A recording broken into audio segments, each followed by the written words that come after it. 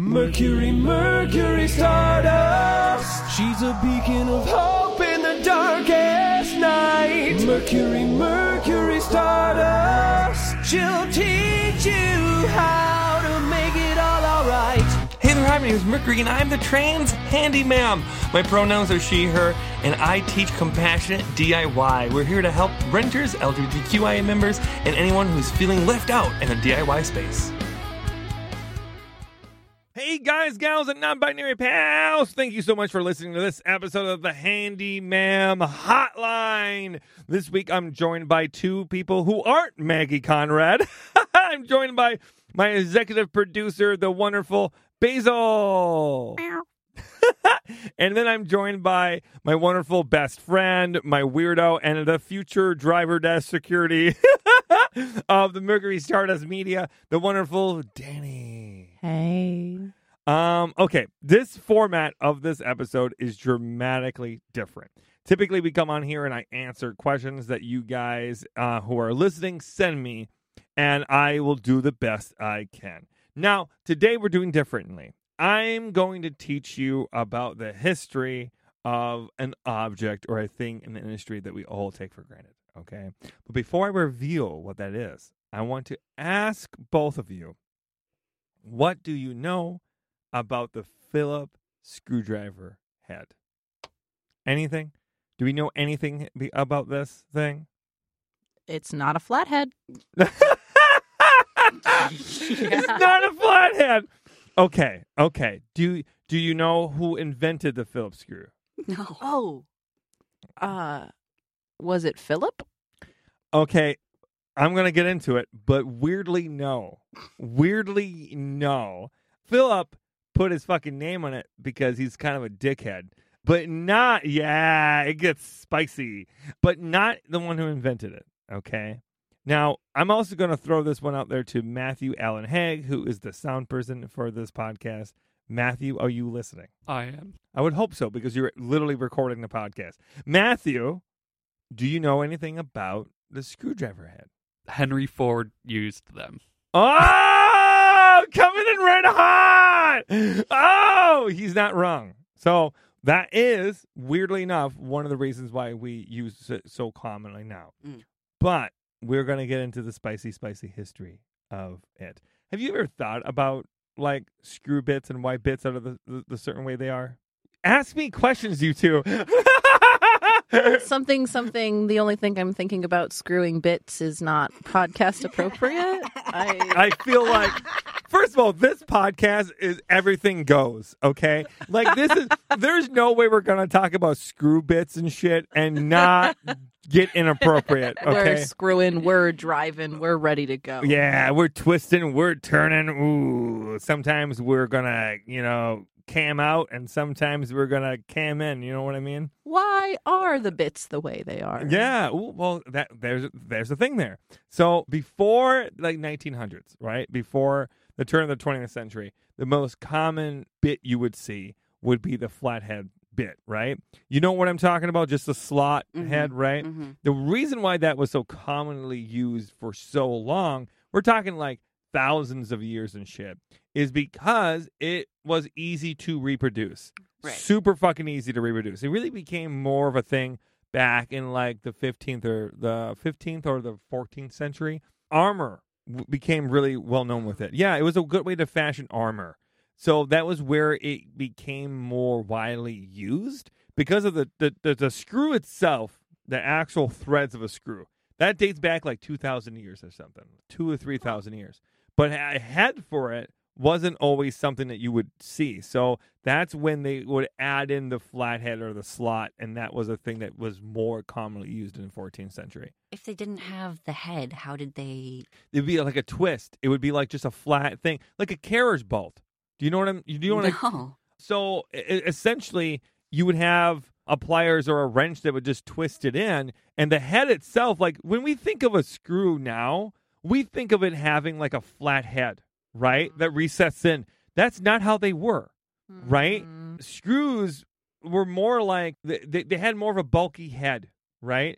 And yeah, 100%. That's more what it is, okay? Now, this the way that what you just showed me and the what that I'm holding right now, these are more rounded off. This is still not what you would have seen 600, 700 years ago, right? Because this is mass produced Right. in a factory, and that's why they look this clean and that nice. Well, you got to think that they were individually made, right? So they were imperfected, and they were, all different kinds of things.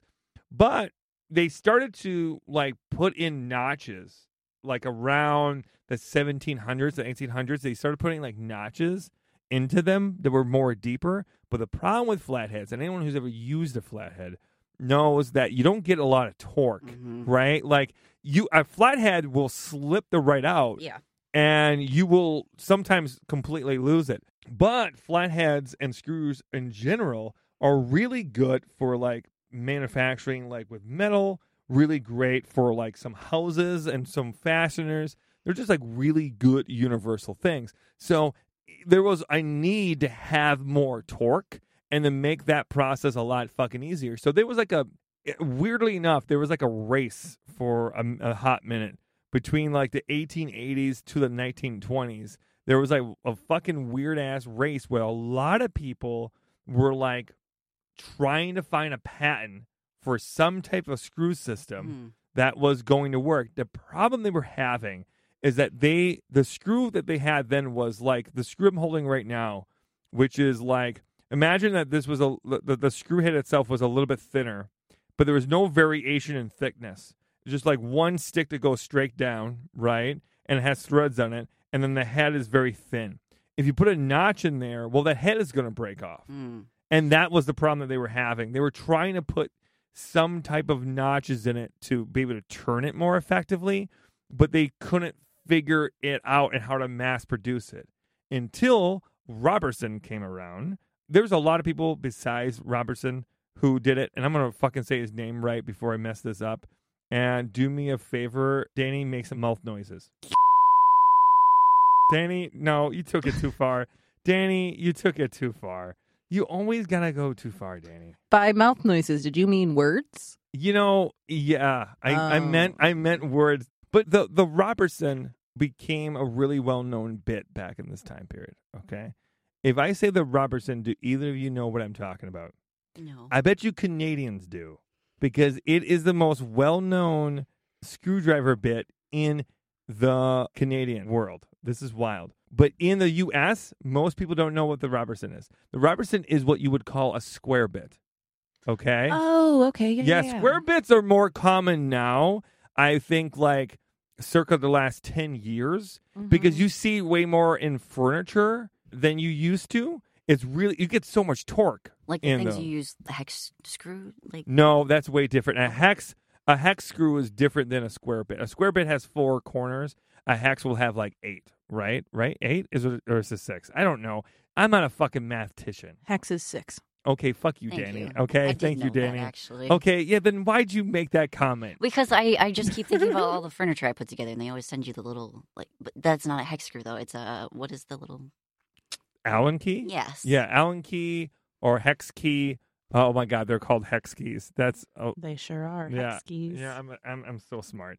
But all that being said, the Robertson became really well known in Canada, like super duper well known, and we'll get to why in a hot second.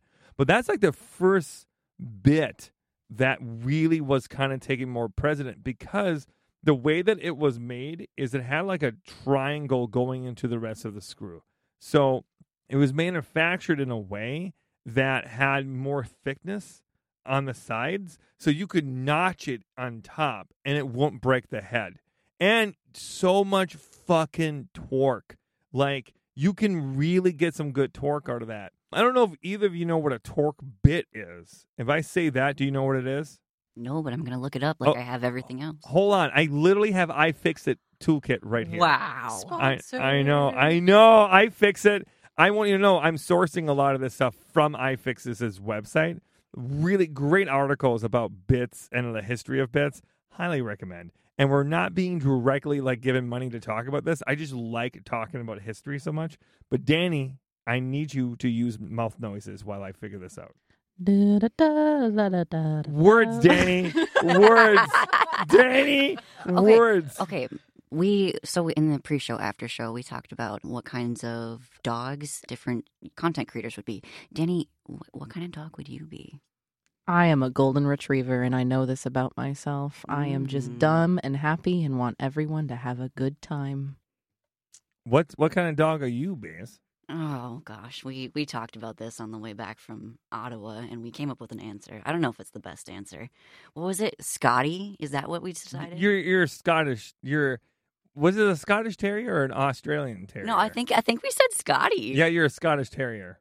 I think it was because like they look really smart. I was gonna say you kind of look like one. Yeah, they have a Scottish Terrier vibe, don't they? But also like they're literally bred to do a specific job, right? They look incredibly smart. Are they? I don't know. Wow. Yeah. Okay. But also they're adorable. They're like sweet and loyal and kind, but reserved. So yeah. Good at a job with very distinct style. Yeah. Yeah. That was I nice. liked it very distinct. Well, okay, cool. Mine wasn't nice. Okay, what am I then? I said it during the after show, pre-show. But what am I? You said you were a Saint Bernard, which I could see. Okay. Wow. I feel like the fact that both of you are struggling hurts my heart a lot. It's because you don't seem like a dog, okay? Yeah. What am I then? You're a cat. You think I'm a cat? Fuck you both. That's very cat of me, isn't it? To get mad about it. What? You're the black cat friend, and I'm the golden retriever friend, and it works for us. What is that? What is a black cat friend? Suspicious of strangers. Wants to be left the fuck alone. You want to be left the fuck alone. Oh shit! I am getting called out hard. But also demands attention when you want attention. Whoa! Yeah, ouch, but real. Why is that ouch? I respect those qualities in you. They balance me well. Yeah, I guess. Okay. One last thing. What is Matthew? What kind of dog is our sound person? Matt's like a lizard or something. I don't know. Matt's a lizard? That tracks. I think Matt's a bearded dragon. Yeah, for sure. It's kind of amazing we kept him alive this long. I was going to say like a gecko, but yeah. Oh, yeah. No, 100% a bearded dragon. Mm-hmm. Because, like, they defy logic. But also, I don't know, beardies are pretty loved, right? Like, I think most people like beardies. I'm thinking specifically of your spouse mouse and the beardie that they kept alive for like 20 years. Yeah. Way longer than it should have been alive. Yeah, weirdly enough, my spouse mouse, ZZ, had to, like, inject their bearded dragon for years. For literally years, with a syringe, like daily, I think, like underneath their scale and some shit. And I believe that the bearded dragon was blind for the last like 3 years of their life. And they kept it alive for so long anyway. Yeah, wild. Anyway, Matt, we're going to keep you alive forever. Thank you. I get to watch the universe die. That was the most Doctor Who way of saying that shit. That was wild, Maddie. Okay. Wait, but just Matt, make sure you bring a spray bottle with you, because Yeah, we got to stretch that skin out Yeah. and make sure that. Moisturize. Yeah. Oh shit, guys, this got deep. I feel like 10% of the audience knows what the fuck we're talking about at this point. Ah, man. Okay. Anyways, so here's the bits I'm talking about. This is a torque bit. I don't know what you would even call, how you would describe this. Show me your bits. Ooh, Danny. Okay, so for a verbal description, it looks kind of like a little sun, but with like a circle in the middle and like 6 points sticking out from it. Yes.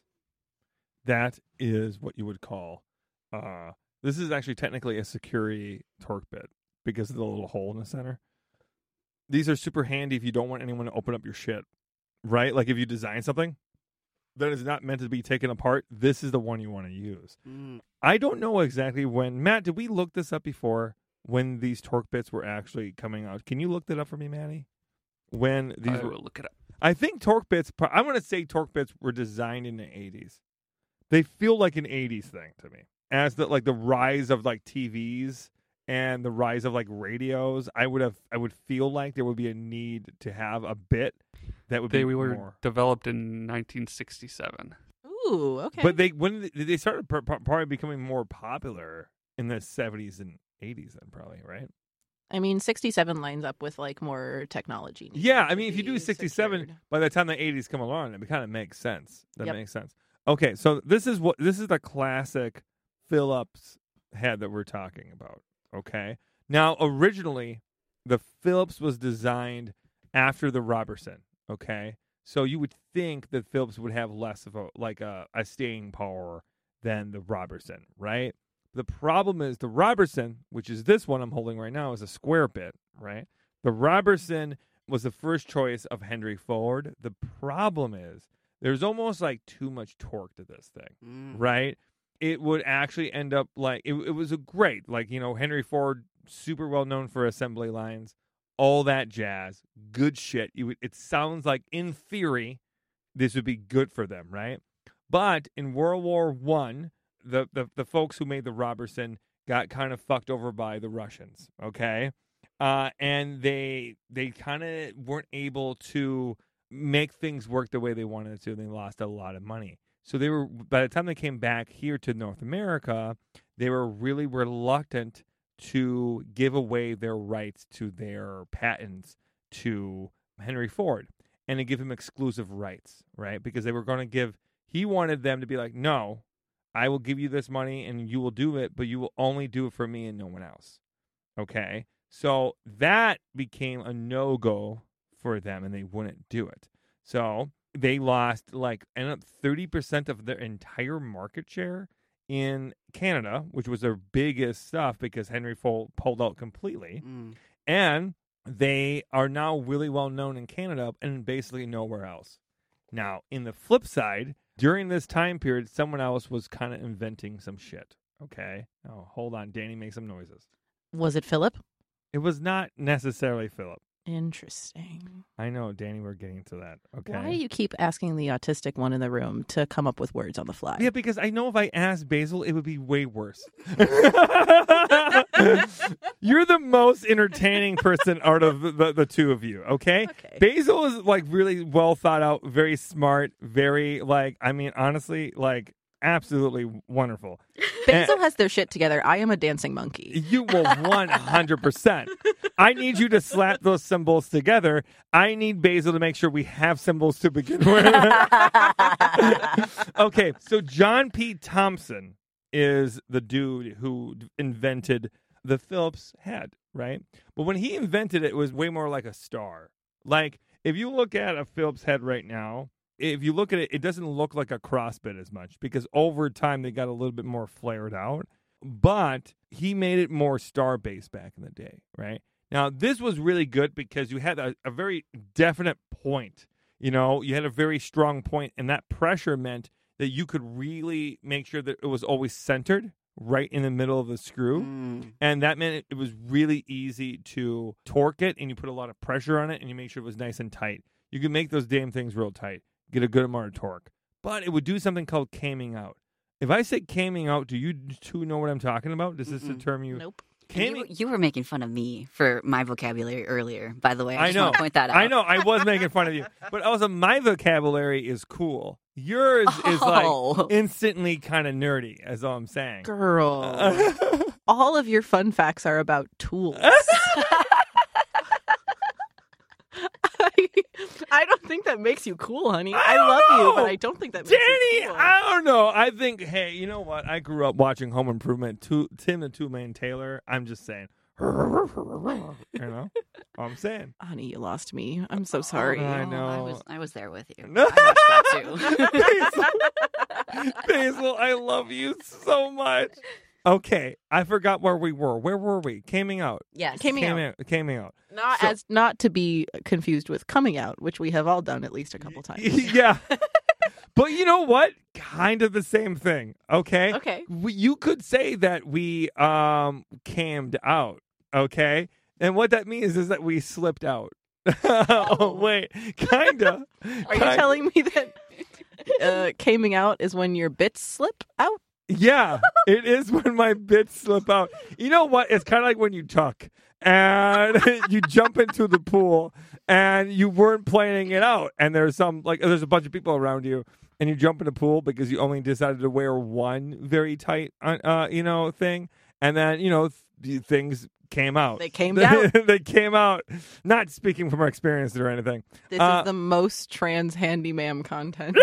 The intersection right here. Okay. So what is coming out? CAM out. Caming out. The way that this works is that it basically means the bit would just popped out when it's overly torqued, when it's torqued all the way. This is where the design is actually more suitable for Henry Ford and the assembly line than the square bit or the Robertson bit.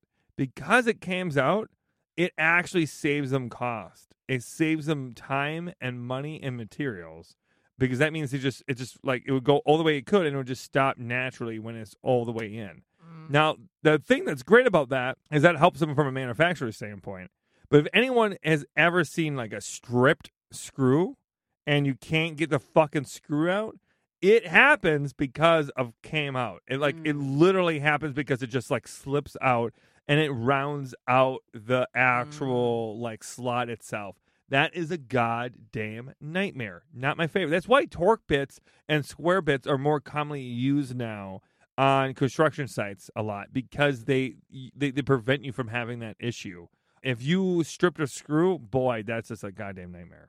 Questions? I feel like you have questions on your mind. I'm realizing through the course of this story that the stupid little joke that Matt made earlier about Henry Ford using Phillips screw heads was maybe not a stupid little joke and was actually a fun fact and was quite serious. No, he was serious. Did you think he was joking? I thought that was a joke. You thought Matt was joking? Yeah, I did. Is Matt that funny of a person that you think he would have made that joke? I don't know. The universe ending one was pretty funny. No? Yeah, it was pretty good.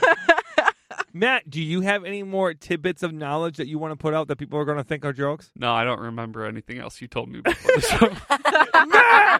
Matt, you weren't supposed to tell them that. And the mystery is solved that Mercury's just planting people with intelligence. So Phillips screwdrivers, they came out. Yeah. I'm coming out. Dun, dun. Happy Pride all year. And that's what made them good for the assembly line. That makes a lot of sense. Yeah, exactly. And then became like really popular during that time period. And now they're probably the most widely used bit in the world. Like they're kind of universal. Like if you look into your glove box in your car, or if you look into your like drawer of tools and things that you just forget that you have, you more than likely have a Phillips bit. Now, you don't have like a square bit more than likely, unless you got a 10-in-1 screwdriver, which I always recommend getting because you really never know what you're going to fucking get, right? But yeah, I mean, they're one of the most common things. And because they're so easily made, like manufactured, they're generally a lot easier to manufacture than a lot of the other ones did. And during this time period, the 1920s and 30s, that they kind of like skyrocketed. I believe that Henry Ford basically went with the Phillips bit, but it wasn't really them that popularized it. It was GM who used it on one of their very first cars, and the whole car was using a Phillips. And that was in the 1930s. So pretty fucking fascinating and wild ride. And it's weird to think that like Phillips had only been around for like 50 years by the time that I got born. So I was born in 1987, right? At that point in time, they've only been around for like 50 years universally. I think it's weird when we like look at this stuff that it's like we just take this for granted. We don't even think about what the history of this and why we have this bit.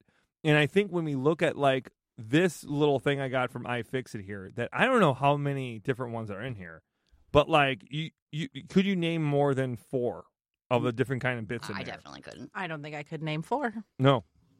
And all these different bits are used for so many different things. Like we talked about security bits, but there's a whole bunch of different ones in here for various kinds of torques. There's ones in here that are like literally designed to be able to use for appliances and stuff like that.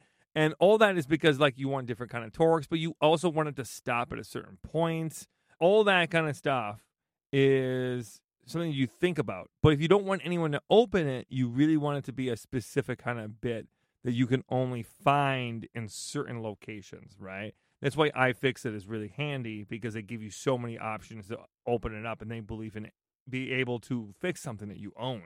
If you buy it, you should be able to fix it. It's that kind of mentality. Okay. Okay.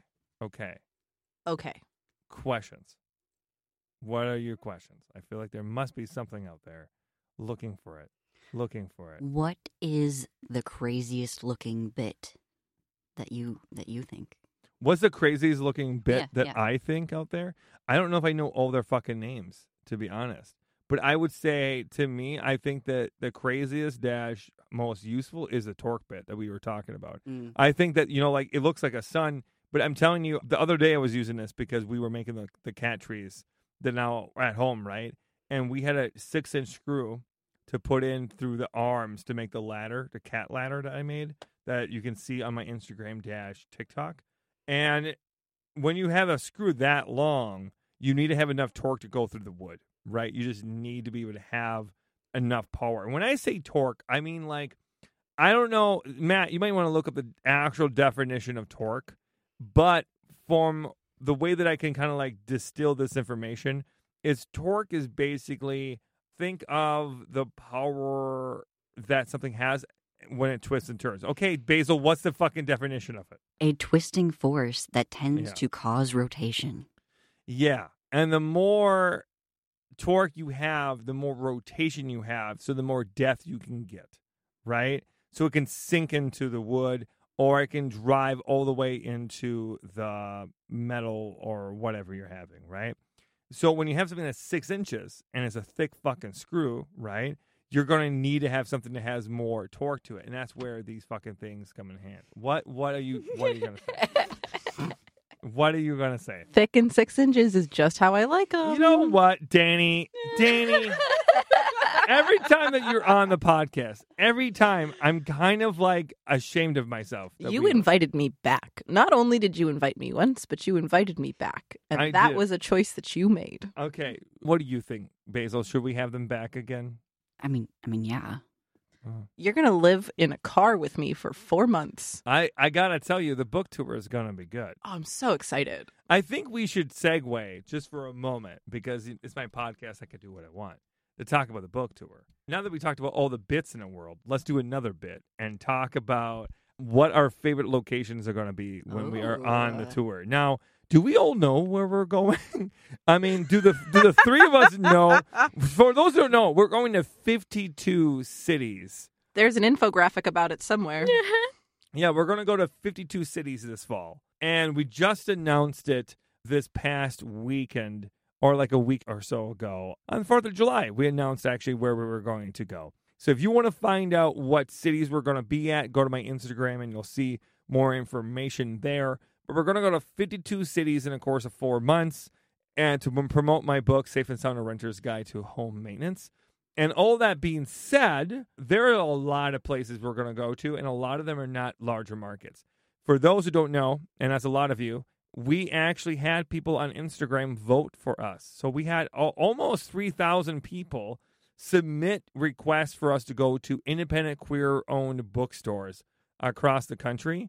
And that's how we made this list happen, was largely from our audience. I wanted to go where you wanted me to go, and that's why we picked some of these out. I think the most requested, or one of the most requested locations, was Salt Lake City, Utah. Mm-hmm. Wild, but we got like, I don't know, like 70, 80, maybe 90. It was a lot. I mean, we might have actually gotten the hundreds for that one. It was wild. I remember Maggie telling me that it was like a crazy amount of people were asking us to go to Salt Lake City. And we're originally, I don't think we were going to.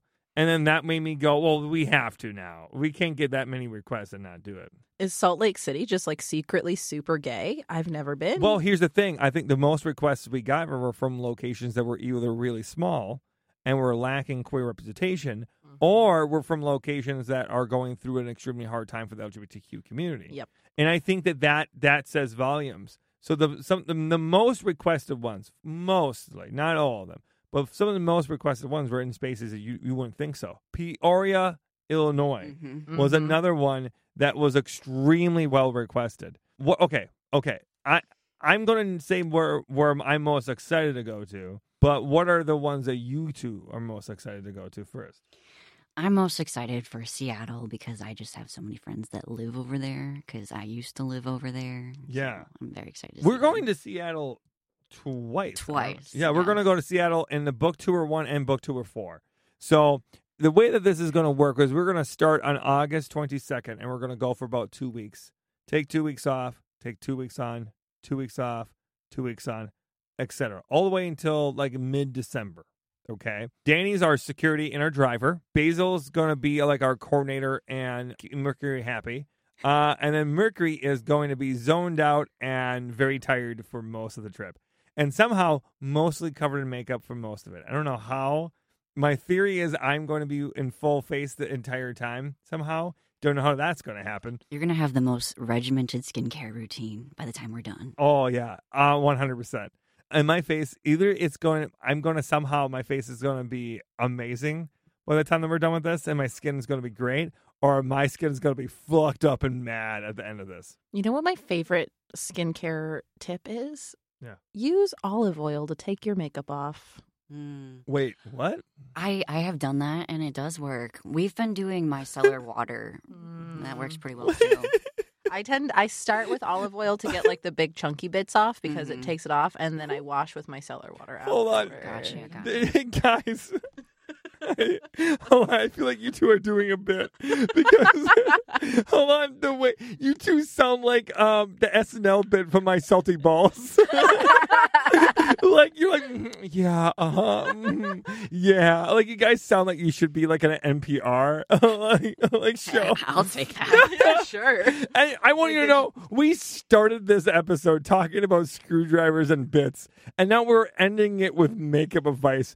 I tell you, the Trans Handyman brand is wide. You know, it's very wide. We can do a lot with a lot of things. We've talked about bits. We've talked about other bits. We've talked about. We've done bits. We've done dogs. Yeah. Okay. I'm Okay. excited for all of the West Coast states. I love Seattle. I love Portland. I love San Francisco and LA. Those are going to be fun. I'm also excited for Austin. Fuck Texas, but Austin's a cool city, and I'm excited that we're going to places that definitely need more queer events and queer and trans representation. I agree with all that, but I mean, that's like generally why we're going to some of those locations. I think the cities that are under like 50,000 people are the ones that I'm most excited about. Like Ottawa, Illinois, I'm excited about. I don't know how big Winston-Salem is in North Carolina. Is that like the spooky Salem? Or no, that's in Massachusetts. No, that's right? in Massachusetts, okay. Yeah. Winston-Salem is a smaller town in North Carolina. And people would ask me, they were already asking me like why? And the reason why is honestly because people requested it so much. And because the way that this works, we're going to so many cities that we're going to go to one location to another location. It was natural just to add in another location. Like, this is like 2 or 3 hours out of like the DC area or something. It made sense for us to be like, oh, why not? Why not? You know? I also have lots of friends in Pennsylvania. That'll be fun to visit. So. Yeah, 100%. I think we are going to take a short break, and then we're going to get back to everybody. Because the reason why we're taking a short break is it looks like Basil's going to pee themselves. I want to pee so bad. This is why Basil is not on the podcast all the time. If they were, we wouldn't be taking a break every 15 fucking minutes. I literally went to the bathroom right before we started recording. I know, but I'm not going to lie. Now that you're talking, I have to pee too. Me 3. God damn it, guys! Okay. Thank you, Basil, for advocating for your bodily needs. It made space for all of us, too. We are going to take a break, and then we're going to come on and answer 2 questions, and then we're going to get going for the day. How about that? That sounds great. What a well thought out plan I just thought of right now. Yeah, let's go. So the funniest thing happened when we were peeing. There were 3 stalls, and we were spread across the 3 of them. Yeah. Yeah. And then we were all talking, and it occurred to us, I never explained why it's named a Phillips screwdriver, like why it's named a Phillips screwhead. I never explained that. And I think that's hilarious that I told you the entire history of the screw, but not why it got named that. So here's the thing. Danny, make mouth noises. Mercury, Mercury, stardust. You're the beacon of hope in this dark-ass room. Mercury, Mercury, stardust. We're in a basement. That was really good. I'm like, you know what? Way to go. Danny, you missed your calling. Yeah. I really think you're going to be the Lizzo of our generation. Wait. I'm just here for commercial jingles, y'all. Wait, isn't Lizzo the Lizzo of our generation? Correct. Yes. I cannot play the flute. Not at all. Oh, yeah. No. Okay, so the wonderful John P. Thompson was not making like any money on this. He was not doing a great job, okay? No one wanted this. So this other dude, Henry F. Phillips, came around and actually realized that the little star bit design that he had going on originally, Thompson did, just wasn't necessarily the most conducive. So all he did was make it a little bit thinner and a little bit more like crossy, right? Like a little bit more XE. And that simple design became what we now know as the Phillips screwdriver. So Thompson sold it to this guy. And Phillips was like, okay, I'll take it. And then he put his name on it. And it was like one of the biggest regrets for Thompson in his entire life. I bet. Because Phillips made like a lot of money from this. Tons of money. And the thing about him is he didn't give a shit. Robertson, who invented the Robertson, like square bit that we were talking about, had a lot of integrity, really wanted to make sure that his name stay attached to it and a patent to it. Where Phillips just didn't give a shit. He sold out as fast as he could. And then instead of like being the one who actually made the screw, he wasn't. He only owned the patent. So all he did was basically give them the design, and he got money for each one of the screws. So some Elon Musk shit. This was some straight up Elon Musk. Like I feel up very much this dude, Henry Phillips, was the Elon Musk of his time. Okay. All that being said, now that I've officially given you all the knowledge about screws, and I feel like we're all screwed out, okay?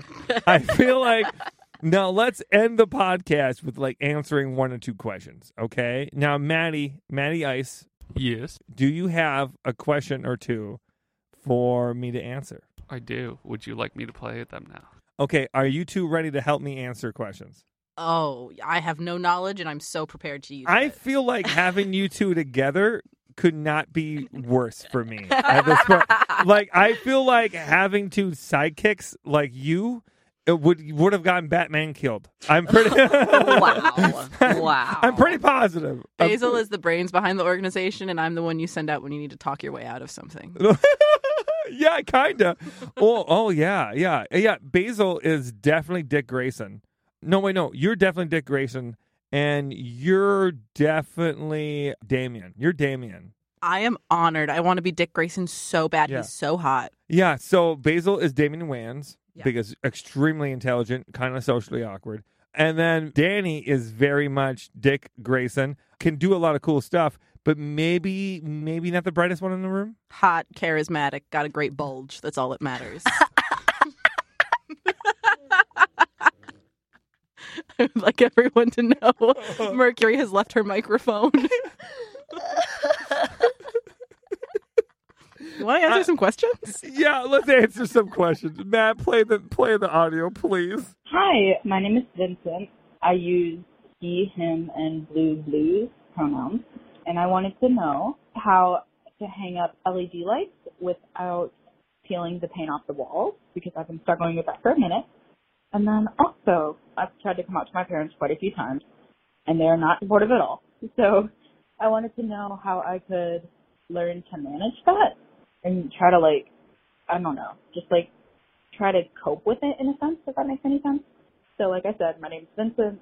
I use he, him, and blue. And yeah, thank you. Okay, so we got two very, very different questions here. We got a question about LED lighting, and we got a question about coming out, right? Is that what I'm hearing? Yes. All right, good. Sometimes people call in, and I'm not quite sure what they're saying because I am deaf in one of my ears, so it makes it very difficult to know what they're saying. So I'm going to throw this out there real quick. Never peel off the back of LED strips. Don't do it. If you're living in an apartment building, don't peel off the back, okay? What you want to do is either you want to get the kind that don't have any sticky back at all, which is honestly what I would advise, or you don't want to take off the back. The reason why is because the adhesive that they have on there is way more semi-permanent than any of the other stuff that we're going to suggest in a second here. So don't do it. Don't do it. Okay? Or get yourself command strips. Command strips are the way that I would go. Command strips are nice because if you pull it from the side, like if you leave the tab on, don't cut the tab off as a lot of people do. Leave the tab on, stretch it all the way, and then pull it towards you. That will pop it off and you're able to take it off.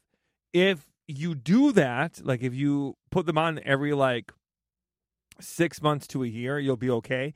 If you leave them on in a high humidity area, they will sink into the paint and become a part of that drywall and become a part of that cardboard. And they will rip the cardboard, right?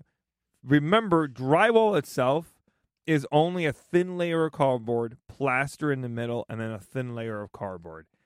It does not take much for that adhesive to sink into that cardboard through the 2 or 3 layers of paint you got on it. Okay, so you really don't want to use that kind of adhesive that is going to go and sink into it and then rip it. That would be the worst thing you can do. I would even argue, I think pin nails are way more effective. I highly suggest pin nails for stuff in general. What I would do if I was a renter, right, I would get myself some 1x2s, a bunch of 1x2s, cut them up, okay, and then get pin nails and pin nail them to the wall. And then put the strip of the LED on top of that. Does that make sense to you two? Do you know what I'm talking about? Mm-hmm. So that way, that 1x2, you can paint that, make it look decorative, or whatever you want, but then that is actually preventing it from being damaged. Then you get one little hole that will actually not even be seen by most people. Those pinholes are super, like it's a thumbtack almost. You barely see them, and LEDs are almost always up and out of the way. You won't typically see those, and I think that would be the best route to go. I think even with command strips, you run the risk of ripping and that cardboard. So that would be my hot take. Just to piggyback off the pin nails, there's also those cable. What are they called? Little bracket things. The That's what you're talking about. The little cable management ones. They do make some that are wide enough that you could fit over an LED strip. We, at the bar I work at, we just put up new LEDs under the bar to light up where the sink is. And that's what we did, is we used the little cable management things. That's what I was going to say. If you can put a hole in the wall, that those work quite well. Yeah, I mean, my route is always, I think holes are better than adhesives. And the reason why I think holes are better than adhesive is just because it just makes way more sense for something as light and has that much surface area. When we're talking about, again, don't put the nail through the LED strip itself, right? But when we're talking about this, you're going to have a nice long strip of LED. To me, it makes more sense to put something there, even if you want to put, let's say, poster board. Cut poster board up, right? The width that you need, and then stick it to that, and then just nail the poster board to it. That might work really well too. I think those things are way more long-term friendly, and I would rather cover up 7 or 8 pin nails than having to cover up one big batch of adhesive gone wrong, right? Everyone always wants to go the sticky route, but I don't think people understand that cardboard is all that's on your wall. It will rip. It will flip and rip. And I know there's a lot of things that will are on the market that aren't supposed to do it, but to me, it's that those are in ideal conditions. If you're in a high humid area that is full of heat and stuff too, that it's just not the way that works. It can easily go awry. So that's the road I have. Better to fill a hole than to make it sticky. Oh my God, Danny. Everyone, I hope you're enjoying the last time that Danny will ever be on this podcast. Okay, we answered the LED strip one. Now, I'm going to turn this over to you two to help me answer how to come out, how to cope with not coming out, essentially, right? Is that what the question is?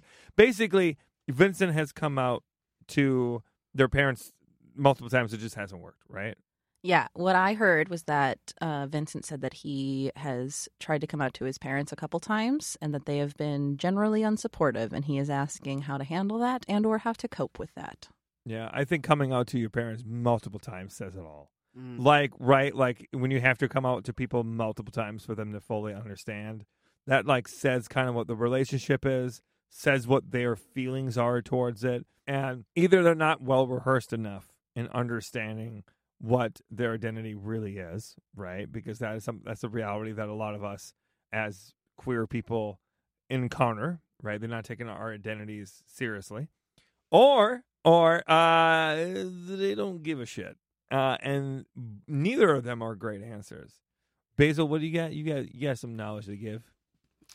I just want to say, I feel like it's important to kind of examine your relationship with your parents and like what you're getting out of that relationship from them. I like to look at my relationships as like you want more positive than negative, right? And if you're not getting enough of support, if that relationship is not actually helpful for you, maybe it's okay to take a step back. I think all three of us have pulled away from our parents in various ways, right? Yeah. So I think like there is no better question to ask the three of us in a lot of ways.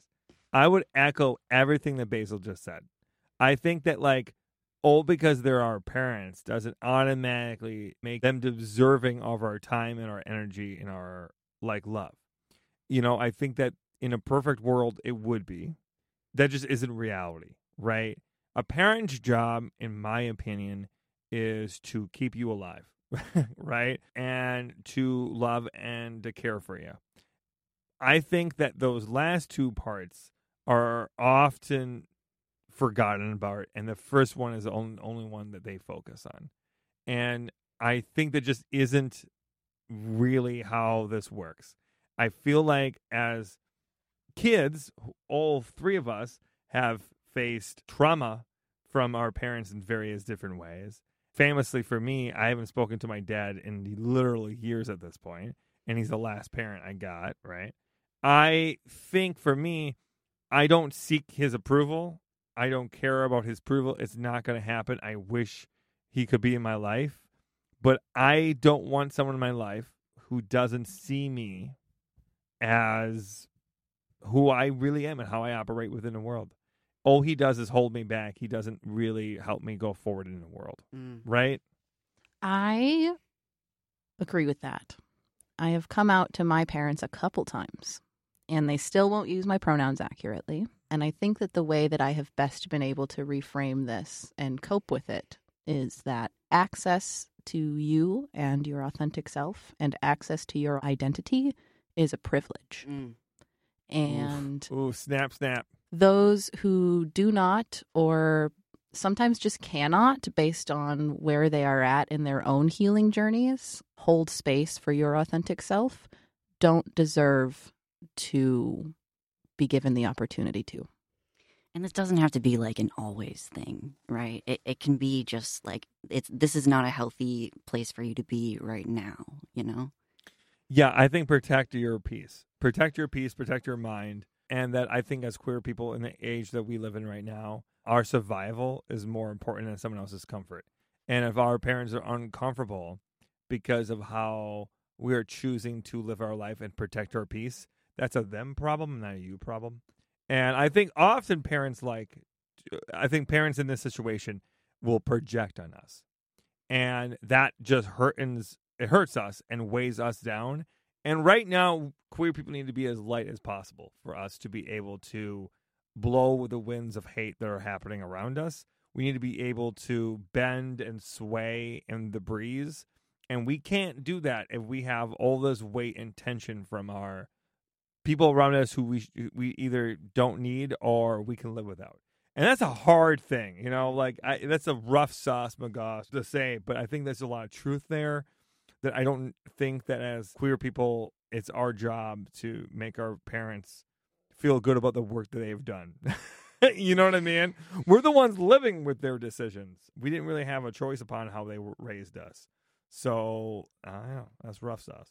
I would say figure out what your boundaries are in what will keep you feeling safe and comfortable. And a lot of these things are very nuanced, and there are sometimes that like going low contact or no contact with your parents is not viable and or unsafe. But Figure out what your boundaries are that can keep you safe in that relationship, and remember that you deserve to uphold them and that you deserve to be treated the way that you want to be treated. And also, sometimes you just got to remember that your parents are just some guy. They're literally just some guy, and they don't have to be your everything and or your family, even if you don't want them to be. They can be, absolutely, and sometimes putting the work in for that relationship is worth it. But sometimes they're just some guy. On that note, let's listen to some guy asking us more questions about home repair. I try my best to segue, but in reality, it's all these kind of questions we get. I feel like we're fixing, sinks and we're fixing hearts all at the same time. And I think that often we don't realize how connected the two are. I think that this is a reason why the Trans Handyman brand and what we're doing as a company matters so much. Because I think when we're talking about these subjects, there is correlations to this. When we're asked, how do we do this problem? How do we fix this thing? And they come to us, strangers on the internet, rather than asking people in their life to help them. I think that says a lot. And I think that this is why we exist. And I just want to say, Vincent, thank you so much for asking that question. And I send you all my love. And I know that you are seen, you are heard, and I hope that we're lighting up your life like the LED strips that you are going to hang up. Cute. Yeah. Good segue. Way to tie together. Speaking of tying it together, let's tie it up with the next question. Oh, shit. I really didn't stick that landing. Hi, this is Morgan from Maryland. I use she, her pronouns. And I was just wondering about at my home. The previous homeowner did a lovely job of painting everything. And so they painted the trim, but then got a lot of paint along the floor, which is a laminate. They got it on our windowsills. And I'm just wondering what the most effective way to remove that paint is without me inadvertently cutting through the laminate if I tried to use a box cutter or, I don't know, ruining my windowsill. Thank you. This is such a good question. Please do not take a knife to this. Please don't do it. No, here's the thing. On the laminate itself, you might actually be able to just take some type of rag that has like an abrasiveness to it and just rub it with your thumb and actually get it off. You'd be amazed how much work that will actually do. I will also say that you could probably get it just by taking your thumb and doing it a little bit. Now, you're showing me some great photos, Matthew. Thank you so much. You can really see that it's like right up against the corner. You can do a couple things. Depending on how old it is, I think the acetone will do a pretty good job. Acetone is a chemical. You might want to use a respirator for it because you're going to have some pretty hard smells with it. So, depending on how old this is, you can get some type of sponging that has a 90-degree angle to it and soak that in acetone and then use that to like sponge away at it. You don't want to like hit the actual corners too much, but what you can do is take tape, right? Take like frog tape, painter's tape, put that on the trim, and then get that acetone nice and close to it and just like sponge it out. Once you get it soaked in it, then you can take a rag away from it or even like a toothbrush and rub that and you'll get a lot of that out. Toothbrush, rags, and acetone will do the trick a lot. Matt, that's a great photo. Thank you so much. Yeah, you can see, I would say there is like maybe like a 1/4 inch of paint on that laminate all the way across. Yeah, 1/4 and inch. It looks like there's like a ledge a little bit that can kind of go in there. Like there's a space between the laminate and the actual, trim itself. Do you think maybe trying like one of like the putty things? A plastic putty knife? Yeah. So, yeah, you could. You totally could. You don't want to get one that has too much of an edge to it because even plastic will sometimes tear at that. Right, that laminate can be. Yeah. What you want, though, is no matter what, you want the acetone on there first. You want it to get saturated because that will make the process of using a plastic putty knife a little bit easier, right? And you pick a direction and you kind of go in. Does that make sense? Yeah, Danny? What are your thoughts on paint strippers? And is there a reason that you're recommending acetone over like orange gunk that you put on paints? This is such a good question. I think acetone is really, it can damage stuff really quickly, right? But that's why I like it. Less is more. you can use very little acetone and make things work, right? Like you just start small, see how much you need to get it away naturally by dabbing it, right? The problem with strippers, and I think a lot of people in my industry will say the same thing, the problem with paint strippers, I got to be specific with the three of us in a room together. You saw the look on our faces when you said. The problem with paint strippers, goddamn it, talking to former sex workers, I swear to God. Okay, so the problem with paint strippers themselves, okay, is that often you need a lot of them to be able to, you need a lot of it to be able to get older paint away. This looks pretty dried. It looks like it might be pretty old. You're going to have a hard time with that, right? And the paint strippers, to me, it just, you end up damaging things more because you use too much of it. Acetone can certainly damage stuff, but to me, is the equivalent of like, you know, when you're cutting something, sometimes you're almost more likely to cut yourself with a small knife than you are to cut yourself with a big knife because you're more careful with a big knife. That's how I feel with this. Like when I'm using a jigsaw, there's like a lot more accidents with jigsaws than there are with table saws, which is mind blowing, but it's true, right? Because you have less, you're not focusing as much when you're working with a jigsaw, and you should be, right? So I think with this one specifically, I think that's the route that I think is the right route to go. Paint strippers are a lot more trouble than they're worth.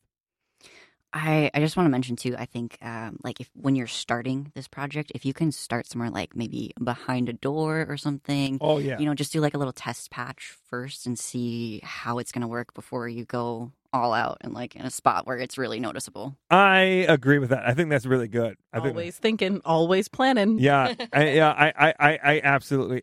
So this is what could happen with laminate if you add acetone. You might get some like whiting, like bleaching effect that could happen.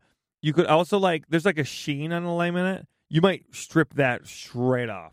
So really make sure that you dab it. You don't want to overdo it here. And you don't want to damage the trim either, right? So make sure you tape the part of the trim that you don't want. You know, like tape the trim and then add it in. And then maybe even tape, you know, leading up to it on the laminate. You know what I mean? You can use as much tape as you want. All that's going to help to protect it and get as close to that stuff that you want to remove as possible, if that will make sense. I have another question. I might have another answer. She also mentioned it being on her windowsills. Yes. What would you still recommend acetone for that? It all depends what her windowsill actually is. Is this plastic? Is this fiberglass? Is this wood? I think it looks like wood. Would both of you concur with me? I think so. Yeah, now this is the problem you're going to have. Laminate will reject it. Wood will consume it. So you're innately just going to have a harder time. I think you're better off to paint over it than you are to try to strip it off. You can try to do what Basil was saying, go to a corner and try to chip away at it, but that's where you're going to want a knife or an X-Acto knife and try to get some of it off, primer it, and then paint it. I think you're better off that route than you are trying to, you know, get it off of that wood. That makes a lot of sense. Yeah, it's almost like I've done this before. You know, I'm pretty good. I'm full of screw ideas. I'm full of screwy ideas. And I'm happy that you were able to tune into this handyman episode. Oh, God, you know. Wow. Part of it was good. Part of it was good. Should I give it another try? It was going somewhere for a second there. It was going somewhere. Was it going to Screwville? Oh, God damn it. I don't think that's a stop on the tour. Oh, we were callbacks left and right. Everyone, I want to say thank you so much for listening to this episode of the Handy Ma'am Hotline. I want to say thank you so much to my co-host for this episode, the wonderful Basil. Yay. And the amazing Danny. Hey. And the wonderful Matthew Ellen Haig. I'm eating a kind bar. I just want you to know, when Maggie's gone, it takes 3 of you to replace Maggie. That's hilarious. And I want to say thank you so much. You can see all 3 of us, me, Basil, and Danny on the book tour from August 22nd all the way to the middle of December. We'll be in 52 cities. You can find out that information on my Instagram at Mercury Stardust Tops. That name did not age well. And you will be able to see me in person at hopefully your local queer bookstore. Make sure you pre-order Safe and Sound, a renter's friendly guide of home repair now. And remember, you're worth the time it takes to learn a new skill. Bye-bye! Bye. The theme song was created by Rhodey Walker. Questions were picked up by our production assistant, Ziggy. A big thank you to our executive producer, Basil. And this podcast was recorded and edited by Matthew Allen Haig. Thank you for listening. See you next time. If you enjoyed this episode of the Handyman Hotline, you can listen to an even longer version by supporting us on Patreon. If you support us on Patreon, $10 or more, you'll be able to get an extra long 30 to 45-minute section every single week. Isn't that amazing? More of me and Maggie. Wow! So thank you so much for all those who already support us, and you too can support us and listen to more on our Patreon. Thank you. Bye-bye.